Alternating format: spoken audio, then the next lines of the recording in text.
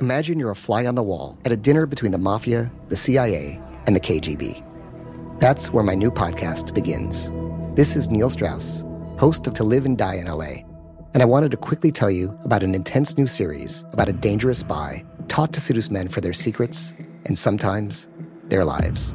From Tenderfoot TV, this is To Die For. To Die For is available now. Listen for free on the iHeartRadio app, Apple Podcasts, or wherever you get your podcasts. Hi, this is Kurtwood Smith. You remember me from such TV comedies as That 70s Show and That 90s Show on Netflix. I'll never forget the words that my grandfather said just before he kicked the bucket. He said, "Watch how far I can kick this bucket." People ask me where I get my dad jokes from. I tell them to listen to the Daily Dad Jokes podcast. Listen to Daily Dad Jokes every day on the iHeartRadio app, Apple Podcasts, or wherever you get your podcasts. Bring a little optimism into your life with The Bright Side, a new kind of daily podcast from Hello Sunshine, hosted by me, Danielle Robay. And me, Simone Boyce. Every weekday, we're bringing you conversations about culture, the latest trends, inspiration, and so much more. I am so excited about this podcast, The Bright Side. You guys are giving people a chance to shine a light on their lives, shine a light on a little advice that they want to share. Listen to The Bright Side on America's #1 podcast network, iHeart. Open your free iHeart app and search The Bright Side. Hello. From Wonder Media Network, I'm Jenny Kaplan, host of Womanica, a daily podcast that introduces you to the fascinating lives of women history has forgotten. We've always been intrigued by stories of disappearances, whether it's a fraudster from the 17th century who kept evading the authorities, or a novelist who taunted the Nazis and faked her own death. We all want to know, what happened next? To find out, listen to Womanica on the iHeartRadio app, Apple Podcasts, or wherever you get your podcasts.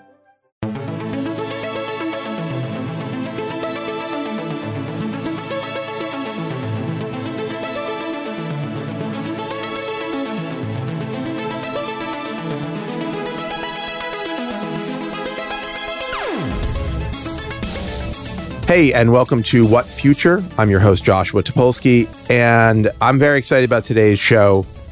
We've got a tremendous guest. I've been listening to this podcast, which just came out. It's in its early days, called Stiffed, which is really about, I'm not going to get too much into the explanation, but it's two of my favorite things, which is pornography and magazines. So we should just get into the conversation. We've got the creator and the host here, Jennifer Romolini, and she's going to tell us all about it and talk about this fascinating story.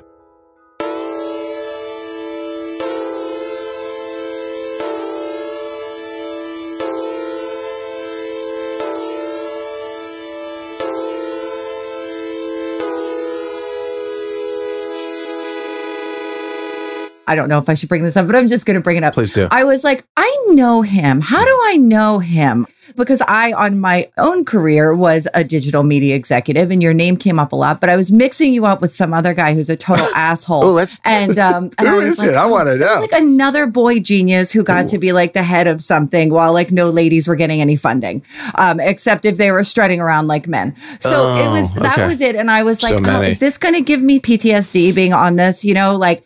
And then I looked up and I was like, oh no, it's him. I hope not. I'm pretty harmless for the most part. I think first off, huge compliment. I think you kind of offhandedly referred to me as a boy genius, which I like. Sounds great. Which one makes me feel youthful, which I'm definitely not, and also like a genius.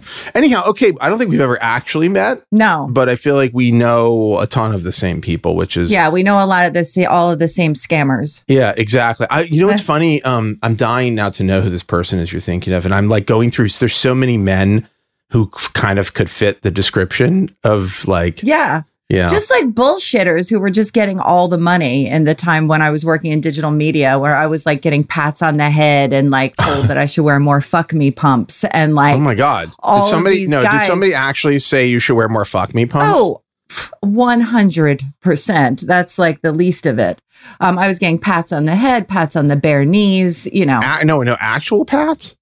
Yeah, pats. Real pats. Now listen, maybe I'm going to be confronted with something in the future, but I feel like when I hear these stories about guys in media, I'm like, wow, I'm like pretty normal or whatever. Yeah. As far as I know, it never occurred to me to like pat anybody on the head. Of course, you know, who knows? Well, to be fair, this was the time when like just the the worst businessmen, like not a creative bone in their body, like it could barely even spell, were like taking over media. I'm thinking of so many people right now that would fall into this category. And it was like, they're giving you direction. And at this point, I'm doing this for 10, 15 years. And they're saying, no, you need a story on this. Right. I remember one guy was like, you should put more nip slips on the website. And I was like, I don't think women want to see nip slips, sir. Nip slips. Okay, sorry. What website was this? Just to be clear. I was in magazines for a long time. I was in magazines for like the first 8 years of my career. And then for the next 10 or so, I was in digital. Right. I was at Yahoo for a long time. I love Yahoo. And then, come on. My favorite search engine. Yahoo. It's the best.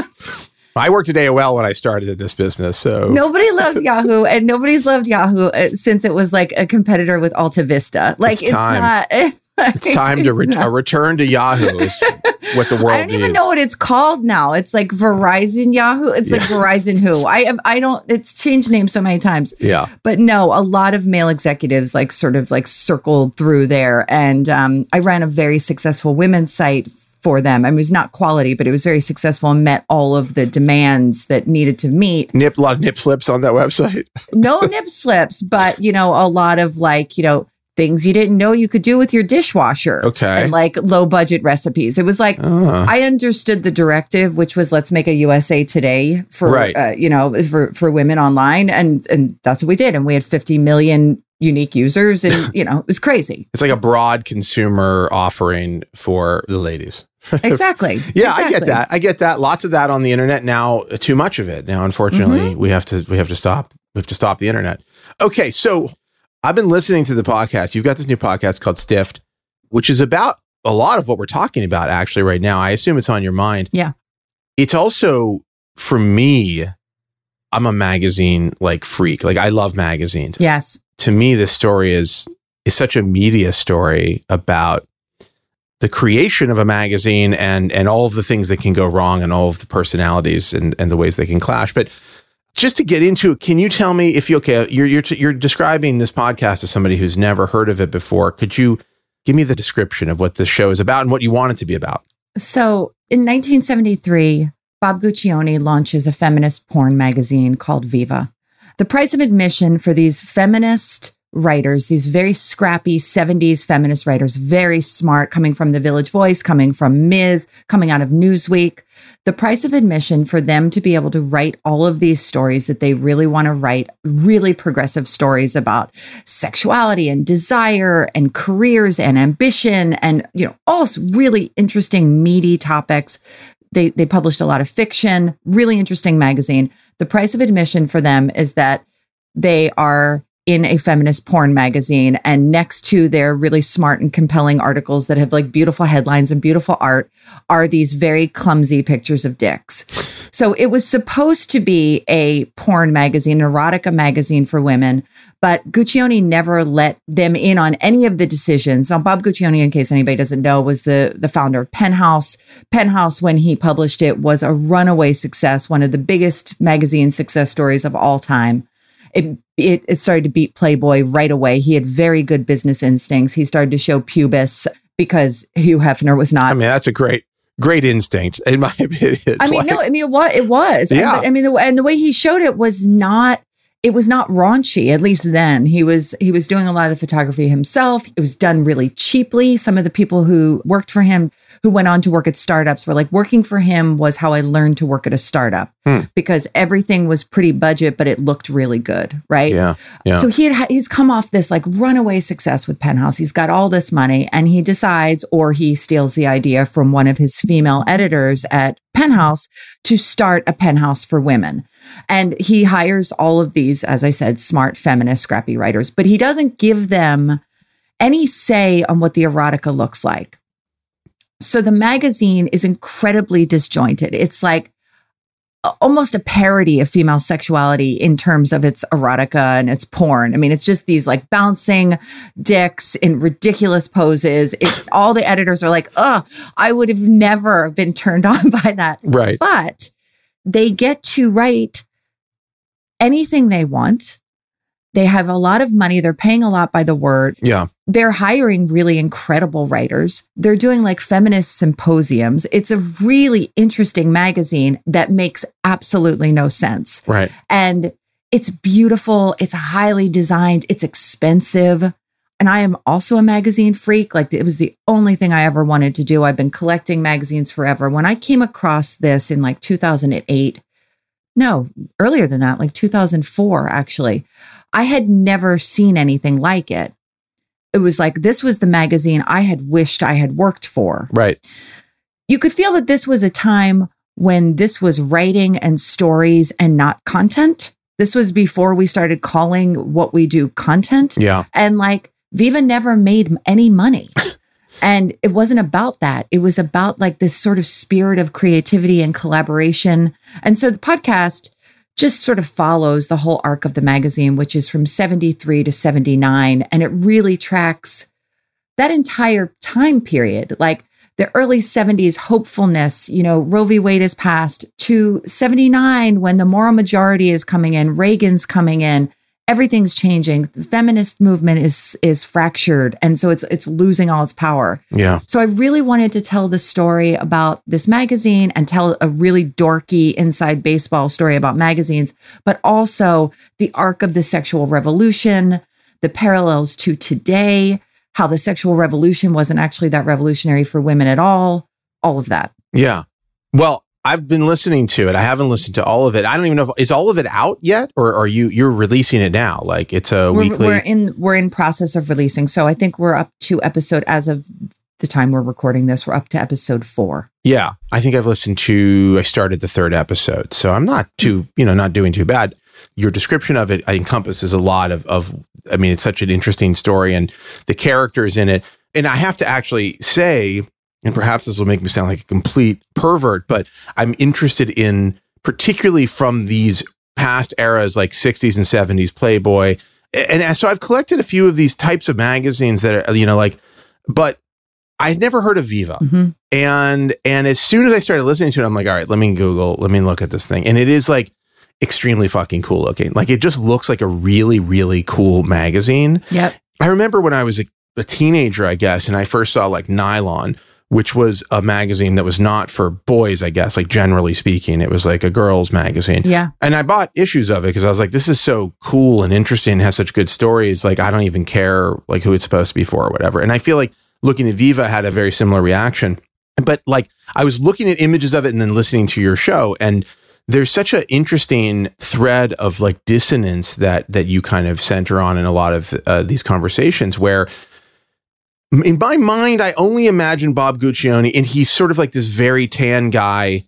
He's like a very tan 70s guy. He's like a caricature of 70s masculine. He's like, yeah. He doesn't even look like a real person. He's got the gold chains, the chest hair. He's greasy. The whole, he's exactly all right. And in my mind, because I grew up, the 70s is, sort of, I was a baby in the 70s, late 70s, but Bob Guccione was in the public light still for a long time. And he was like a figure, he was like a Hugh Hefner kind of guy. But in my mind, I always imagined him as being this extra sleazy 70s guy, like, which he definitely was to some extent. But you have a ton of recordings of him talking, and he sounds so much more interesting and intelligent than I think the public perception of him was. As you started to research this, was that surprising to you at all? I guess it was surprising, but he was a big draw for me because as soon as I started to learn anything about him, I realized that he was a fascinating character and that it wasn't going to be easy to just paint him as a villain, which who wants that? Who wants like a boring villain? He was multifaceted, and he didn't really want to be a pornographer. He wanted to be an artist. Like he really wanted to be an artist. He moved to Europe when he was like in his early 20s with like a couple of paintbrushes and $24. And I actually own one of his lithographs. Like his style's like very like Picasso wannabe, but he really loved art. And he really loved women. And he was still a product of his time, in terms of gender roles and, his masculinity and like dominating and everything else. And he was also Italian American, which was also interesting for me because I'm Italian American. But he was a really complicated person and I think did a lot of good for a lot of people. He was really loyal. He paid women really well. He made women executives. You know, a lot of the women I spoke to said he made my career. He let me, that's where I came alive, was working under him. Like, it's when it was the best time of my life. Right. And I don't hear that shit about Hugh Hefner. I mean, that is interesting.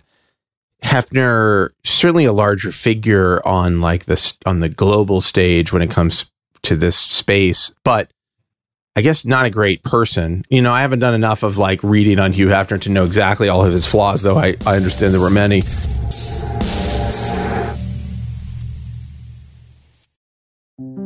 This is Neil Strauss, host of the Tenderfoot TV true crime podcast, To Live and Die in LA. I'm here to tell you about the new podcast I've been undercover investigating for the last year and a half. It's called To Die For. Here's a clip. All these girls were sent out into the world and they were told, try to meet important men, try to attach yourself to important men. The voice you're hearing is a Russian model agent telling me about spies sent out to seduce men with political power. The war in Ukraine is also being fought by all these girls that are all over important cities. For the first time, a military-trained seduction spy reveals how the Russian government turned sex and love into a deadly weapon. If you want to kill your target, it's easy. You just seduce him, take him somewhere, start having sex, and then he's very vulnerable, so you can kill him easily. To Die For is available now. Listen for free on the iHeartRadio app, Apple Podcasts, or wherever you get your podcasts.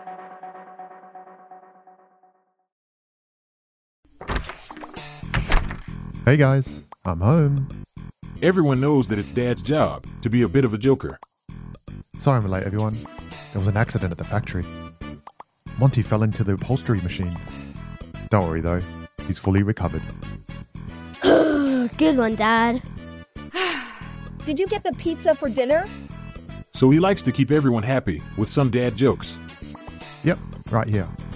I had a coupon, and it saved me a lot of dough. Well, the truth is, Dad is just a fun guy. Hey, I'm not a mushroom. Please stop. Where does he get these stupid jokes from? He listens to the Daily Dad Jokes podcast. Oh, great. More dad jokes for me. We've delivered over 15,000 jokes to over 3 million listeners, and man, the postage fees are killing us. Listen to the Daily Dad Jokes podcast every day on the iHeartRadio app, Apple Podcasts, or wherever you get your podcasts. Check the back seat. Check the back seat. All right, come here.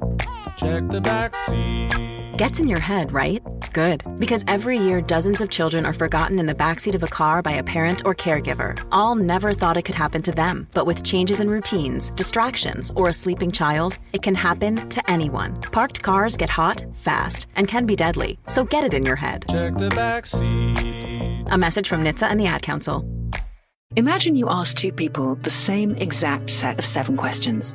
I'm Minnie Driver, and this was the idea I set out to explore in my podcast, Mini Questions. This year, we bring a whole new group of guests to answer the same 7 questions, including actress and star of the mega-hit sitcom Friends, Courtney Cox. You can't go around it, so you just go through it. This is a roadblock. It's going to catch you down the road. Go through it. Deal with it.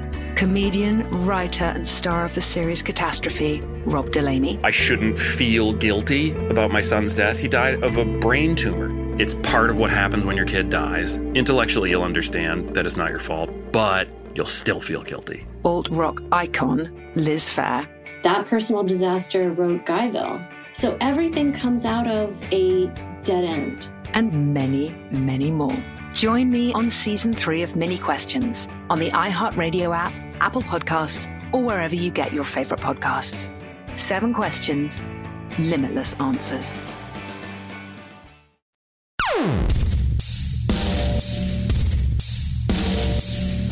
One of the things I love about shows like yours, and in particular what I've enjoyed so far in this, is like, I didn't know any of this. Yeah. And I think I had a perception of who these people were in this place and time that was not actually square with reality. And so I think like kind of as an aside, not even like your main course is not like, let me recontextualize Bob Guccione for you, but it is a very interesting thing to hear. And on top of that, and this is one that I think you haven't talked about explicitly, but at the time, like magazines were massively important in a way that they're not now. And I'm interested to know, like you talk about Penthouse, which in my lifetime has always just been like, it's a porn magazine. Yeah. And in fact, my understanding of Penthouse was like, it's not just a porn magazine, but like where Playboy was known for the articles or for the great writers or whatever, Penthouse was like, it's whatever weird step cousin that didn't care about any of that and was just invested in like showing as much as they could. Is that also an inaccurate perception of like what he'd been doing with Penthouse? It is.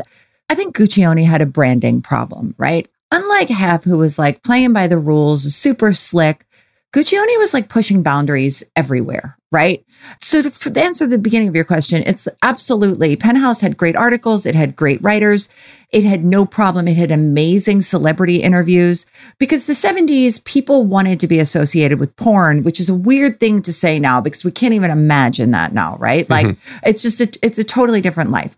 But there was porno chic happening in the 70s. You know, Deep Throat is in mainstream theaters. Celebrities like Johnny Carson and Angela Lansbury are lining up to see Deep Throat, like proudly. It's together? Fine. They went together? No, separately, but like Jack Nicholson, like it was like a cool thing. It's like, you know, it's cultural currency, right? So they had no problem, even Penthouse at the time, getting real writers, real stories. So the journalism was really excellent. Bob Guccione just wanted the world to be different. He thought it was such bullshit that we were so uptight about sex, that we were so uptight about naked bodies, that he just was trying to like break through every sort of taboo. And he was really brave in a way that I think Hugh Hefner was not. And he pushed limits. You know, he did the, oh God, why can't I think of her name? The Miss America photos of Vanessa Williams. I can't remember. Vanessa Williams. Yes. Is that right? Yes. He published those in Penthouse. He published Vanessa Williams photos in Penthouse, and people were up in arms about this. And he was like, look, she signed the release. She knew what she was doing. There's no reason, but also it's not a big deal. These photos are not a big deal. Right. That comes up a lot, his attitude towards sex and nudity. I mean, he's right. I mean, it is insane, I think, particularly in America. I mean, obviously, this is not just an American thing, but we are insanely puritanical and prudish about things that don't seem like that big of a deal. And the point about like it being like this kind of moment where like porn was having a moment is interesting because I do think it seeped into the culture. I think it's much more like, I think if you're like, you could be a huge celebrity and then you have an OnlyFans like where you do some nudity or whatever. I don't know that that's a big deal anymore. Like I feel like we've moved beyond that. You know, I don't know, like to think about all of this and to kind of think about this like liberation moment or this moment like you were talking about. And frankly, like what drives Viva's existence in some way is this sort of moment for women where you didn't have to be, you know, the housewife or whatever, or be ashamed about, you know, your sexuality or whatever. In light of what's going on in the world right now, where we've got like, you know, these huge political movements that are like trying to like rewind the clock in some way, it's interesting to hear how many women were like wanted to participate in this space. Like, and I think like hearing like a lot of the people who joined Viva, they were both embracing like the concept that it would be about sex and it would be about porn and all these other things, like, but also that it didn't have to just be about that. And I feel like we've lost, that's the thing that feels like it's missing now, that like porn or sexuality or exploration of that stuff can coexist on a higher intellectual plane in a popular form. That to me is something that like doesn't exist anymore. Like we've neutered like that type of content. Like, and I just wonder, like, you know, can you talk a little bit about what the editorial ethos was for the women working at Viva versus what Bob Guccione was trying to do? So Viva comes out of the late 60s, early 70s, pro-sex feminist movement, right? Where they're really starting to talk about the clitoral orgasm. They're starting to talk about female pleasure because the pill had come along in the 60s. So now women are sort of free to explore their sexuality a little bit, right? Yeah. And this was a very confusing time for women because they're all of a sudden, they have all this sexual freedom, but they don't have any sexual protections. There's a lot of sexual assault happening. There's a lot of men demanding that they're hip and sexy. Men pretty quickly commandeer this sort of sexual freedom and take it away from them. Yeah, it's crazy. Who could imagine such a thing happening? Exactly. Yeah. You look at a movie like Deep Throat, which is about a woman who has orgasms, can only have an orgasm because her clitoris is in the back of her throat, and she can only have an orgasm from giving a deep blowjob, right? That's medically accurate. That's a problem for a lot of people. Yeah. Obviously. No, I mean, look. But what happens is this becomes a mockery of everything that these women in the late 60s, early 70s were trying to do, right? Which is liberate themselves and say, we're sexually free beings. And so what happens is men sort of commandeer it. Let's say straight white men sort of commandeer this liberation. And then the feminist movement fractures in two. There's still sort of pro-sex, sex-positive feminists. And there's the second arm of feminism, which is the anti-porn feminists like Andrea Dworkin, who say, porn equates violence no matter what. Porn is always violent. And these pro-sex feminists are saying, well, actually, this could be about, our desire and our pleasure. So Viva's like coming right as this moment is happening in the feminist movement. And what it should have been able to do was build a bridge between the two sects of feminism, right? Of the two sections of feminism. It should have been able to build that bridge and say, because they did this big rape issue that Bob actually fired a senior editor over because he didn't want their magazine to be about sad issues like rape and sexual assault. He wanted it to be entertainment. I actually saw the cover of that one, which is really dissonant. Like the cover, I believe, is like a man and a woman that look like they're having a blast or whatever that I don't think is related to the story. He's got a gun. She's got a gun.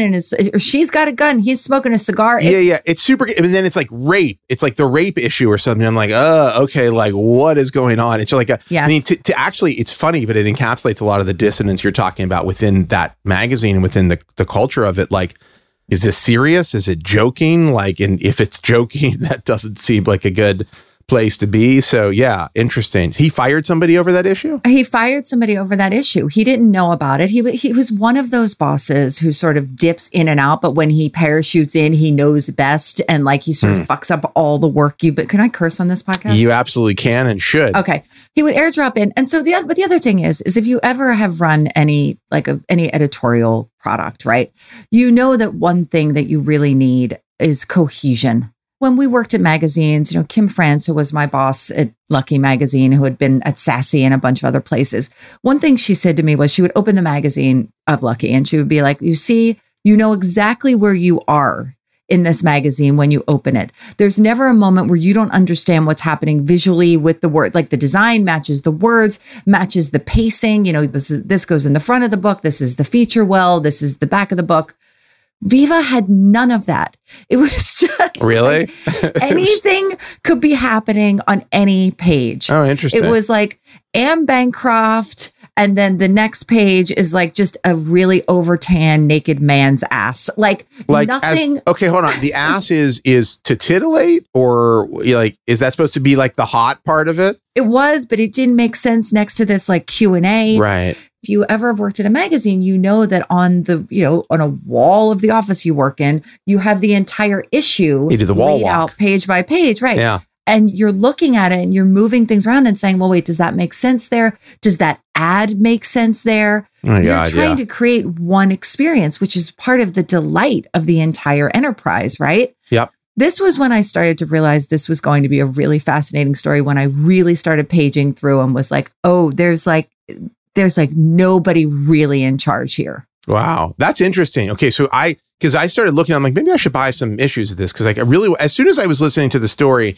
and you begin telling the tale and hearing these people talk about it, I'm like, okay, this sounds like something I want to look at. And you look at the covers and you're like, that's awesome. But it is exactly to your point. I mean, what makes a great magazine is that cohesion. It is that you've collected all of these things that seem like they might be disparate in some other context, and you've pulled them together and made them feel of a kind, like, and you've made it feel like a journey from beginning to end. That's right. That is what I love about the best magazines. Absolutely. It's like in my mind's eye, I'm like thinking of the great moments in magazines that I love and the great sections, not just right. Cause you go, oh, there's that thing that they always rubrics, do. The great like everything. I mean, yes, they're so fun. And to do this ambitious thing that you're describing, which is like, going to change the conversation about like women's sexuality and all this. And it's like, oh, well, like, yeah, we were just doing whatever. I mean, is that Guccione? Is that his like airdropping in, or is it just like they don't have the person who's like truly every day in charge? Like how does that happen? Well, it's a couple of things, right? So it's Bob Guccione and his partner, Kathy Keaton, were not real publishing people. They had one success with Penn House, and that was a little bit of luck and a fluke, right? He kind of knew what he was doing. It was a little bit of luck. And then he hired some smart editorial people, mostly women, actually, to run Penn House. And then because of the success of that, he has a lot of hubris and he thinks he knows best. So he goes to the next thing and he doesn't know how to hire an editor. And when he does finally hire an editor in Patricia Bosworth, which I don't know if you know Patricia Bosworth at all, but she's a fascinating figure. I know that name really. This sounds really familiar to me. Why do I know that name? She was a model for like Diane Arbus. She was an actress. She was, in a movie alongside Audrey Hepburn. And then she was a big publishing person in the 70s and 80s, and then she wrote a number of celebrity biographies. So she wrote the one on Montgomery Clift. She wrote one on Marlon Brando. Oh. And that was sort of how, like, she wrote the definitive books on Is these she the people. person who unearthed the story about Montgomery Clift with the Elizabeth Taylor story? Am I thinking of the right person who... Do you know this story? Yeah, I'm not sure about the details of it, but she was the like celebrity biographer for a while. But for this minute, she was at Harper's Bazaar and Bob Guccione calls her up and he says, hey, I need a really classy editor to run this magazine. Right. And she comes in and she really knows what she's doing. And you can really see from like the end of 74 into 75, even maybe I would say a little 76, the magazine is the best it's ever been. It makes sense. It has that sort of journey feeling. It starts and it ends. It's lovely. And then she's sort of sidelined because who knows why? The magazine's not making money. It's, he's blaming it on her. It's really because they can't get cosmetic ads because there are penises in the magazine. It's right. But he blames it on her and she winds up getting fired. And they went through, I forget the exact number right now, but I think they went through something like 7 editors in as many years, which is just not enough time to get people to, That's crazy. Like an editor a year is insane. Yeah.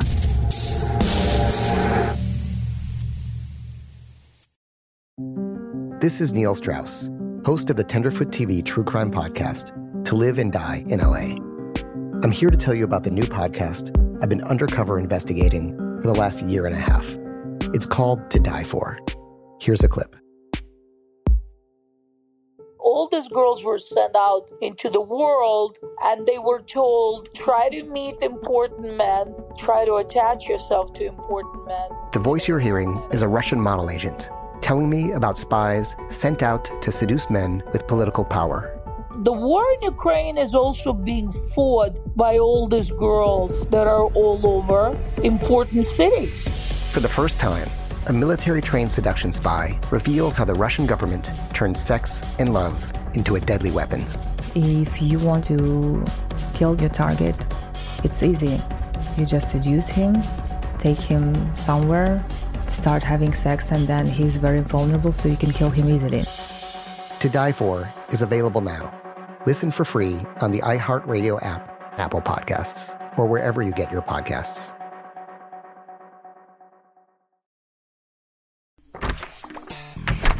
Hey guys, I'm home. Everyone knows that it's Dad's job to be a bit of a joker. Sorry I'm late, everyone. There was an accident at the factory. Monty fell into the upholstery machine. Don't worry though, he's fully recovered. Good one, Dad. Did you get the pizza for dinner? So he likes to keep everyone happy with some dad jokes. Yep, right here. I had a coupon, and it saved me a lot of dough. Well, the truth is, Dad is just a fun guy. Hey, I'm not a mushroom. Please stop. Where does he get these stupid jokes from? He listens to the Daily Dad Jokes podcast. Oh, great. More dad jokes for me. We've delivered over 15,000 jokes to over 3 million listeners, and man, the postage fees are killing us. Listen to the Daily Dad Jokes podcast every day on the iHeartRadio app, Apple Podcasts, or wherever you get your podcasts. Check the back seat. Check the back seat. All right, come here. Check the back seat. Gets in your head, right? Good. Because every year, dozens of children are forgotten in the backseat of a car by a parent or caregiver. All never thought it could happen to them. But with changes in routines, distractions, or a sleeping child, it can happen to anyone. Parked cars get hot, fast, and can be deadly. So get it in your head. Check the back seat. A message from NHTSA and the Ad Council. Imagine you ask two people the same exact set of 7 questions. I'm Mini Driver, and this was the idea I set out to explore in my podcast, Mini Questions. This year we bring a whole new group of guests to answer the same 7 questions, including actress and star of the mega hit sitcom Friends, Courtney Cox. You can't go around it, so you just go through it. This is a roadblock. It's gonna catch you down the road. Go through it. Deal with it.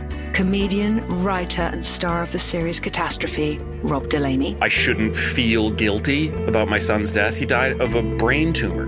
It's part of what happens when your kid dies. Intellectually, you'll understand that it's not your fault, but you'll still feel guilty. Alt-rock icon, Liz Phair. That personal disaster wrote Guyville. So everything comes out of a dead end. And many, many more. Join me on Season 3 of Mini Questions on the iHeartRadio app, Apple Podcasts, or wherever you get your favorite podcasts. 7 questions, limitless answers.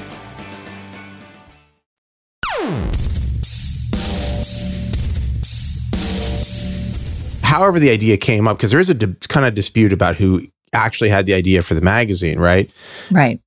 But it seems like it was like, hey, here's a great idea. Like, I've done this. I'm sure you've done it, where you go, I've got a great idea. And it's just you can just describe the concept to somebody. And it's like, hey, that would make a great whatever. Yeah. Like, I have a book series that I've been talking about jokingly for like more than a decade. And I can describe like the rough outline of the plot of this book.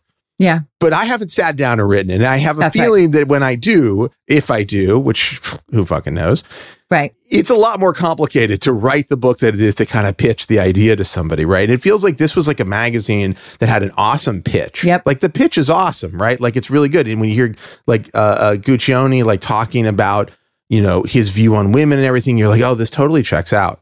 But beyond the pitch, it's like if you don't have somebody who's driving it every day and it knows what it's supposed to look like, it's just a pitch, right? And knows what it's supposed to be and knows who it's for. Right. Who is this for? Yeah. And I think that that's always the question you're asking whenever you're putting out any kind of editorial product. What's our core audience here? And how, you know, how do we sort of super serve them? And there was not that understanding. But, you know, also a lot of these editors, the cool thing about Patty Bosworth, when she came in, she's in her early 40s. Most of the editors and writers who've worked there were in their 20s. It's harder to lead when you're in your 20s. It's harder to have that big picture vision because you just haven't done that much yet, you know? Right. Yeah. It's complicated work. Yeah. You know, I'm sort of confused though, like, and to your point about who it's for and who the audience is and how they get advertising stuff for a product like this, these kinds of questions exist still, like as you talk about, like, who's the audience? Yep. I think we're actually returning a bit in media to a who's the audience? No, but for real, like, who is the actual audience? Because we went through this whole phase of, oh, there's so many people out there. Just get a huge amount of people to look. It doesn't fucking matter who the audience is. Right. Or it's a whole generation of people that's the audience. And it's like, no, actually, like, what you really need to do is zero in on like the small amount, but still very valuable group of people who will really love the thing that you do and give a shit about it. Yes. And what I'm trying to figure out is like, you know, the idea is a little bit like a counterpart to a Penthouse or a Playboy for women, right? Right. And so there's a great writing, although like the first issue or something is like Norman Mailer's in it, which is a hilarious choice. It's I don't know if it's the first issue, but it's early on, right? It's the first issue. It's it's one of my favorite details of the whole show. It's amazing. And Norman Mailer's in like Playboy a lot. And like I've always thought like it's interesting because you go back and look at old Playboys, there's like an incredible writer. And I'm not a Mailer fan. Like I know a lot of people are, but I'm not. Right. And but he's like the quintessential worst choice, like the most perfect bad choice for like a women's publication. He's like a guy who like pretty much hates women. Yeah. So it's interesting. But like, here's the thing that I don't understand. And you perhaps can shed some light. Perhaps the show will at some point. This is again sound like a really fucking dumb question. Let me think of the best way to frame this question. Give it to me. Give it to me. Did women actually want a magazine with pornography in it like that? And I'm not saying women don't like porn. I'm not suggesting that. But like in the context of like a Playboy or a Penthouse, was there a market demand, or did the women who were coming to work at it go, I want to have these like great pieces, or I want to do an issue about rape. It's like a topic that we need to be talking about more, but also it'd be great if there was like erotic imagery, because we're talking about imagery. I mean, yes, it could be stories, whatever, but like these magazines dealt in Playboy and Penthouse they sold on sexy photos, like, to just put it simply. Yeah. Was there a market, and was there a legitimate interest from the people who made it, who were not Bob Guccione, for like that type of pornography for women? So this is a central question of the podcast. And I think that one of the things that I came up against again and again from all of the editors, first off, who would talk to me about their sex lives at the time and be very open about that, but then would say, oh, can you cut that? Or I'm so sorry. I told you about the people I had sex with. Like, there was still a lot of shame surrounding sexuality and sexual freedom for these women. Now, like I said, this was a really challenging time for them because they didn't really know what they wanted yet. And I don't know if they can answer that question accurately, given everything they were up against, given the internalized patriarchy, given all of that, right? Yeah. They certainly didn't want male photographers and male art directors. They didn't want the porn that was in Viva, which was a man's idea of what a woman wanted. Now, if there had actually been erotica through a literal female lens, I don't know how that would have went differently, but that was sort of unheard of. There weren't women out there shooting porn. I mean, there were, but it was very niche. They didn't, they weren't connected to Bob Guccione. I think that Candida Royale doesn't really come along till the 80s, and we really get into like really quality feminist porn. But to answer your question most simply, none of the women who worked there wanted these dicks. What they wanted was to make an Esquire for women. Yes. That was what they desperately wanted, because Esquire, at this time was like amazing. And they're like, why do I have to work on this stupid bullshit of Good Housekeeping? Right. I want to make an Esquire for women. And that everybody wanted. I mean, when I got into magazines in 2000, we were still like, why is there no Esquire for women? Right. Right. No, I mean, that's why I asked, because like what it feels like is like you want an adult magazine that is like addressing women as like complete human beings, not like the housewife or like the girlfriend or whatever it is that all these magazines would depict. Right. Your point about Esquire, and there are lots of other publications at the time, and certainly Playboy was doing this, where it was for adult men. Like, it was trying to capture this full picture of like your experience as a man, and things you might be interested in, and things that would titillate you, and things that would educate you, and, struggles or whatever. To me, it's like, it feels like it's all that, but not the porn.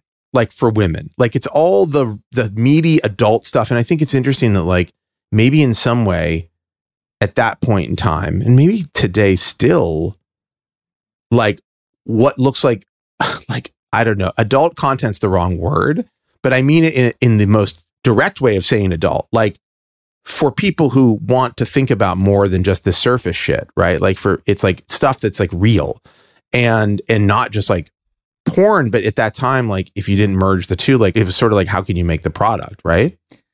Right. Well, because there weren't as many delivery systems, let's put it that way, right? There weren't as many delivery systems for porn. Right. I mean, I think that we can go down a path that I think is inaccurate and like is overly generalized. And, one of the things that the women said to me, the women who worked there, many of them said to me, was, women are just not turned on visually like men are, women need touch, they need softness, And then when I talked to some like modern day feminist pornographers, they were like, that's absolute bullshit. Right. Like straight women are turned on by looking at men's penises. Like this is absolute garbage. Like that women are like soft and, oh my God, read me a romance novel. You have a quote in there or an audio snippet of somebody that you interviewed saying that exact thing, and I was like, yes, I was like, this is a thing I've heard, I feel like all my life, and has been like, is like a cliche about women. It's like men are visual and women need all of this other, and I'm not saying that's not true,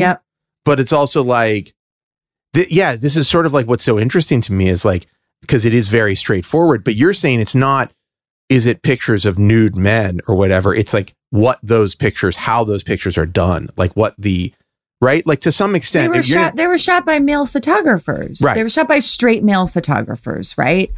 And what's interesting is that, Viva, like Playboy, readership wound up, or subscriber base at least. I don't know about the readership. I don't know about the women who read it, but let's just say the people who subscribed to Viva, once they really got into the subscriber list, it's mostly gay men, right? I mean, because there were very few places to see. And that's the same thing with Playgirl, right?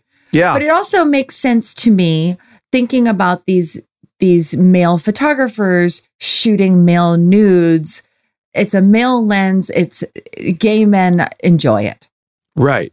Huh. That wasn't like 4D chess or something, right? Like it wasn't, Bob Guccione wasn't like, I'm saying I'm making a ladies magazine, but I'm really making a magazine for gay men. No, I think he really thought he was making a ladies magazine. And I think that in part, whether it was his idea or not, I think he did it because Playgirl had just come out earlier that year. And I think he was obsessed with Hefner. Guccione hated Hefner. He hated everything about him. He found him to be a phony and a star fucker and just like the worst. And interesting. They warred with each other until Guccione died, basically. Right. So I think that Viva was for sure him keeping pace with Hefner. Oh, so Playgirl precedes Viva by a couple of months. Because Playgirl seems like, I don't know, was it successful? I feel like, do they still make Playgirl, or did they make it up until pretty recently? I feel like it never went away. Playgirl, according to Bob Guccione's son, Bob Guccione Jr. Yes. Playgirl knew it was for gay men. Like it really had a better idea that it was for gay men, where I don't think that the Viva editors understood that their readership was mostly gay men, or at least their subscribers. Right. Playgirl just wasn't as ambitious in any way. It was smaller. The trim size was smaller. The photo shoots were not as ambitious. The writing was for sure not as ambitious. And I mean, when I looked at old issues of Playgirl, I was like, this is like a nothing burger. I don't care about this at all. Right. There's no substance to it. Viva's dreamy and weird and magical. Like there's just so many strange things that happen in it. And then, at some point, Anna Wintour comes on and is the fashion editor, which is like so wild. And also every major feminist writer in the 70s wrote for Viva at some point. And I just think that is so, I just can't believe nobody knows about it. Right. And I really wanted to resurrect this. I really wanted to showcase this work, because one of the things that happens with not just magazines, but any kind of writing we've ever done is it just goes away. It's just gone forever, Yeah. I knew this was special. I could feel it. And I really wanted to showcase all of their work. Right. I mean, I have to say, just the fact that it's been buried the way it has. I mean, like up until I started listening to episode 1, didn't really know anything about its existence, nor the kind of scope of, first off, it was around for a long time, like a pretty long time, all things considered. Yeah. Longer than a lot of publications that start these days, and had, like you said, like some pretty incredible talent. Like, now, I don't know if you get more into the Anna Wintour aspect. Obviously, she was pretty early in her career, I assume. Yeah, she was. It was her second job. Yeah, but like you don't hear about that mentioned a lot in like when people talk about Anna Wintour, that by the way, she was the fashion editor at like Bob Guccione's like ladies porn magazine, which is cool. It's like one of the coolest things I've heard about her. But yeah, I mean, it's striking, like to your point about how things go away. You think about all the art and thought and sort of love that went into it. Yeah.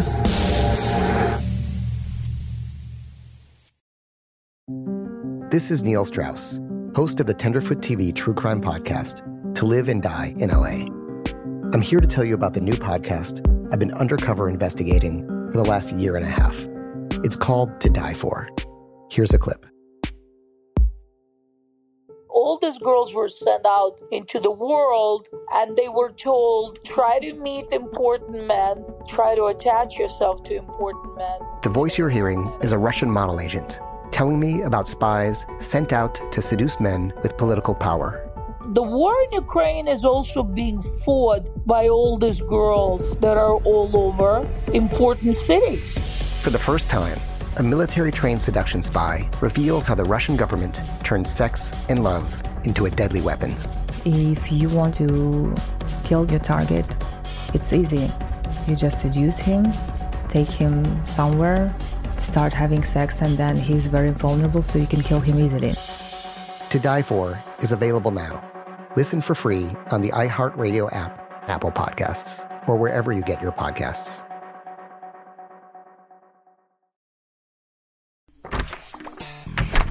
Hey guys, I'm home. Everyone knows that it's Dad's job to be a bit of a joker. Sorry I'm late, everyone. There was an accident at the factory. Monty fell into the upholstery machine. Don't worry though, he's fully recovered. Good one, Dad. Did you get the pizza for dinner? So he likes to keep everyone happy with some dad jokes. Yep, right here. I had a coupon, and it saved me a lot of dough. Well, the truth is, Dad is just a fun guy. Hey, I'm not a mushroom. Please stop. Where does he get these stupid jokes from? He listens to the Daily Dad Jokes podcast. Oh, great. More dad jokes for me. We've delivered over 15,000 jokes to over 3 million listeners, and man, the postage fees are killing us. Listen to the Daily Dad Jokes podcast every day on the iHeartRadio app, Apple Podcasts, or wherever you get your podcasts. Let's take a moment to breathe. Deep inhale. Extend your spine. Remain focused on what you're doing. If safe to do so, exhale slowly, leaning to one side. Inhale back to center. If safe to do so, exhale slowly to the opposite side. Find mental health resources at loveyourmindtoday.org. This message is brought to you by the Huntsman Mental Health Institute and the Ad Council. Imagine you ask two people the same exact set of 7 questions. I'm Minnie Driver, and this was the idea I set out to explore in my podcast, Mini Questions. This year, we bring a whole new group of guests to answer the same 7 questions, including actress and star of the mega-hit sitcom Friends, Courtney Cox. You can't go around it, so you just go through it. This is a roadblock. It's going to catch you down the road. Go through it. Deal with it. Comedian, writer, and star of the series Catastrophe, Rob Delaney. I shouldn't feel guilty about my son's death. He died of a brain tumor. It's part of what happens when your kid dies. Intellectually, you'll understand that it's not your fault, but you'll still feel guilty. Alt-rock icon, Liz Phair. That personal disaster wrote Guyville. So everything comes out of a dead end. And many, many more. Join me on Season 3 of Mini Questions on the iHeartRadio app, Apple Podcasts, or wherever you get your favorite podcasts. 7 questions, limitless answers.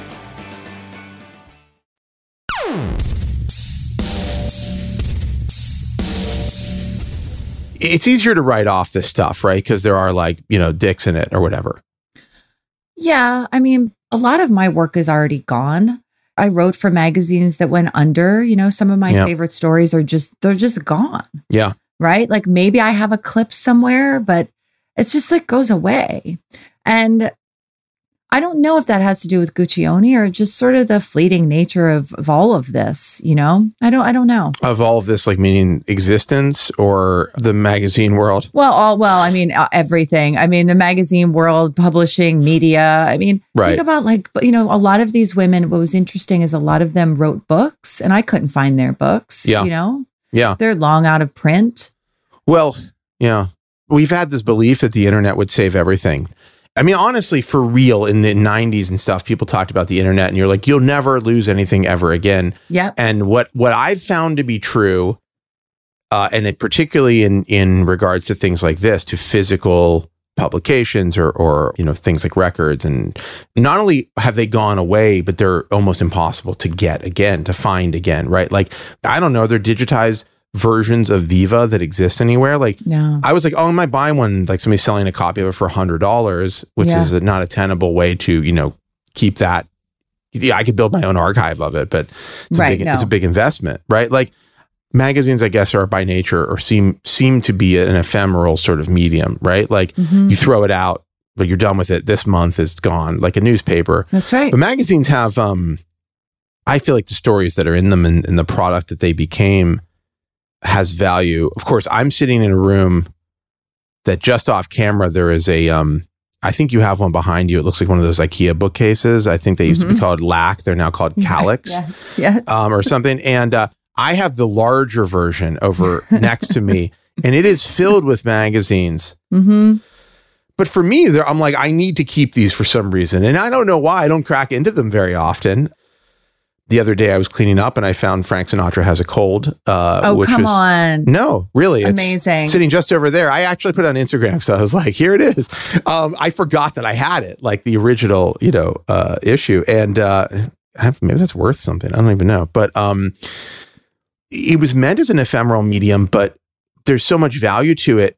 Actually, the work you're doing is like, has interesting like archival value, I feel like, to it. I feel it. Yeah. I think that, information is just too diffuse. Like what this is all about, the nostalgia for this and why we all are like, oh, print, please, magazines, is we're all nostalgic for monoculture, right? Like we all want that moment. If you pick up a couple of magazines from 1978, you understand a lot about that year because magazines were so hugely influential. Yeah. Right? You don't have that by reading a couple of pages of a couple of screens full of a website, really. It's not the same thing. Right. And I think we all miss that, everything's even worse now than it was, 10 years ago. I found a deck the other day, found an old BuzzFeed deck that I had held on. I had gotten my hands on when they were really, the biggest name in town. They right? were worth billions and billions. They're worth billions. And it was a deck called 16 Ways to Viralize, right? And it was around the time of like the dress. And I was thinking about how quaint the dress was, that we were all sort of like, is it gold? Is it blue? Right. Like it doesn't feel that way anymore. Right. Yeah. That's an interesting observation because the dress doesn't feel like it was that long ago. God, even saying the dress, there's a whole generation of people who probably when we say it, they don't even know what we're talking about, right? Like, if you're a person who lives on TikTok right now, you probably are not thinking too much about what the dress means when we say it. But no. I mean, you're talking about something that I've spent a lot of time thinking about and listening to your podcast because it's so much steeped in the culture of a time that we could never, I feel like we can never recapture unless we like literally turn off the internet. It's hard to, and I mentioned this before, but it's hard for people, I think, to understand. I certainly understand it. The power of magazines, like the power of publications, because there weren't that many of them. That's right. It was hard. Like there were not that many Time magazines because it was really fucking hard to make a magazine that almost every person or high amount of people in like a country would want to read it every week, And I think like in one way it's wonderful because we've distributed like information in a way that's like makes it more accessible for other people who would not normally. I mean, this podcast of yours is about people who did not get a shot to make the kind of publication they wanted to make, trying to make that publication and getting getting kind of screwed and defeated in the process in many ways. I mean, also having great like successes, like you said, like and going on to do amazing stuff. But we've leveled that. You can now, if you want to create this weirdest fucking publication that or a new one that doesn't exist, you can go do it. So we've removed gatekeepers, but at the same time, to your point about monoculture, we can't even imagine that cultural moment of everybody reading, like seeing the cover of Time this week. That's right. And going, oh my God, like this, whatever story it is becomes the topic of conversation for the New country. York Magazine or even smaller, like enough people rallying around something like Spy, right? Like this was, but the thing is, what attracted me so much to this was there was a lack of self-consciousness about this, because there's no internet, because they don't have to put their shit on Twitter, there's a lack of self-consciousness, right? And there's also, they're really working together in this very pure way of what makes a good story. What's a compelling and fun headline that will sell this, not for fucking SEO, right? But will actually like look good and be cool.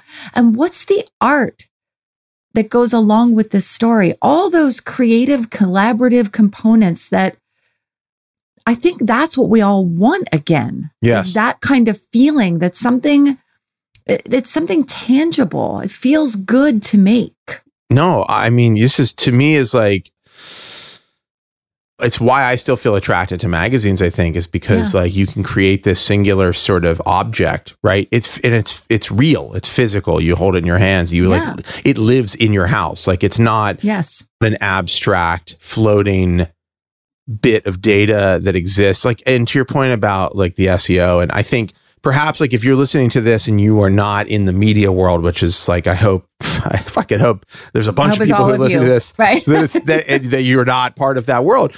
But I do think it touches on these things. Like when you talk about stuff like that, if you look at the landscape of information, you look at the complaints or the arguments against like monolithic media. It's funny because this slices so many ways. Yeah. When you hear people talk about the media narrative and monolithic media and how you can't trust the media or whatever, they are describing the thing that we're talking about having a desire for. Yeah. And yet, at the time of that thing, that monolithic media sort of existence, most consumers of it weren't like, this is bullshit, I can't trust this. They were like, these people are telling me what I need to know. Like, and to make a magazine like the one that you're talking about, like Viva, to add to that conversation was not a small feat because he couldn't just appear. I think there's so much that is relevant, like to, in listening to it, that's relevant to this moment. I think particularly in just thinking about how the stories that we see and hear and read get from some unique person's brain to like into existence. And here's an example of like a lot of people striving, even Guccione to some extent, though he, in a very wayward sense, like, it's striving to make something that's legitimately, valuable to an audience. And it is not cynical not cynical, which is like, oh God, how refreshing. Right. I definitely, what makes me want to return to a time when like those people are they're making the content, and it's not called content. It's like just great stories. That was what ruined us. When it switched to content, that was when it was over. That was it. Do you think there's any going back? Do you think we can fix it? I don't know. Look, I mean, this podcast that I got to write, it's not going to be in the same form, but I got to write this podcast. I got to report it out. I worked with a brilliant editor who edited it. I worked with a producer who knew when to dip in and when to like let me kind of go wild. So this was the most satisfying creative writing project I've had in, I can't even remember how long. I had that same journalistic, like just thrill that I had early in my career, like chasing down stories in New York. So I don't think that it's going to look the same way, but I think that we could still tell stories. I think it's a perfect place to leave it. It kind of makes me feel a bit hopeful. I mean, I think that's a great point. Like there are avenues that we didn't have that those folks would have never had. So, the fact that you get to tell this story and tell it in such detail is like, it does kind of harken back to what they were trying to do. Yeah. Amazing. Jen, this has been such an interesting conversation. It's such a good listen, by the way. Like just on top of all this stuff, we're talking about all this heady shit about media. It's a fun show to listen to. It's like entertaining. You've got tons of great like interviews and comments and quotes and some like Bob Guccione texts that are read. And like, it's a really great listen. So beyond the podcast, if people want to find you elsewhere, how can they follow your work? I am Jen Romolini across all platforms, JenRomolini. That's smart. Yeah. That's smart. That's to keep it consistent, and also your name. I've done the same thing. It's a very old person thing to do, but that's what I did. Yeah, it is. I think the young people are like, I'm like Tiny Lion or whatever. Yeah. That's a good way to do it. Well, that way you can escape quickly. Now I can never get away from this shit. Like exactly. I can never. It's just Joshua Topolsky all over social media forever. So it's not like I can hide. No, you can't be anonymous. No, that wasn't me. Yeah, no. Yeah. I can't George Santos the situation. Nope. Thank you for coming on and talking about this. And next time you create something, a work like this, you got to come back and tell us about it. This was great.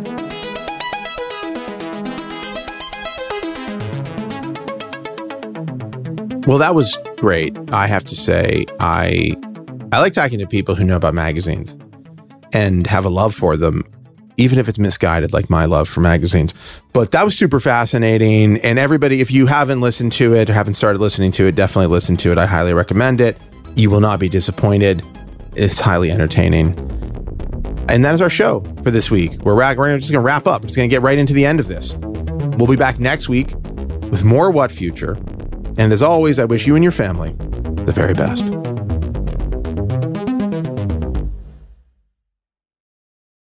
Imagine you're a fly on the wall at a dinner between the Mafia, the CIA, and the KGB. That's where my new podcast begins. This is Neil Strauss, host of To Live and Die in LA. And I wanted to quickly tell you about an intense new series about a dangerous spy taught to seduce men for their secrets and sometimes their lives. From Tenderfoot TV, this is To Die For. To Die For is available now. Listen for free on the iHeartRadio app, Apple Podcasts, or wherever you get your podcasts. Hi, this is Kurtwood Smith. You remember me from such TV comedies as That 70s Show and That 90s Show on Netflix. I'll never forget the words that my grandfather said just before he kicked the bucket. He said, "Watch how far I can kick this bucket." People ask me where I get my dad jokes from. I tell them to listen to the Daily Dad Jokes podcast. Listen to Daily Dad Jokes every day on the iHeartRadio app, Apple Podcasts, or wherever you get your podcasts. Bring a little optimism into your life with The Bright Side, a new kind of daily podcast from Hello Sunshine, hosted by me, Danielle Robay. And me, Simone Boyce. Every weekday, we're bringing you conversations about culture, the latest trends, inspiration, and so much more. I am so excited about this podcast, The Bright Side. You guys are giving people a chance to shine a light on their lives, shine a light on a little advice that they want to share. Listen to The Bright Side on America's #1 podcast network, iHeart. Open your free iHeart app and search The Bright Side. Hello. From Wonder Media Network, I'm Jenny Kaplan, host of Womanica, a daily podcast that introduces you to the fascinating lives of women history has forgotten. We've always been intrigued by stories of disappearances, whether it's a fraudster from the 17th century who kept evading the authorities, or a novelist who taunted the Nazis and faked her own death. We all want to know what happened next. To find out, listen to Womanica on the iHeartRadio app, Apple Podcasts, or wherever you get your podcasts.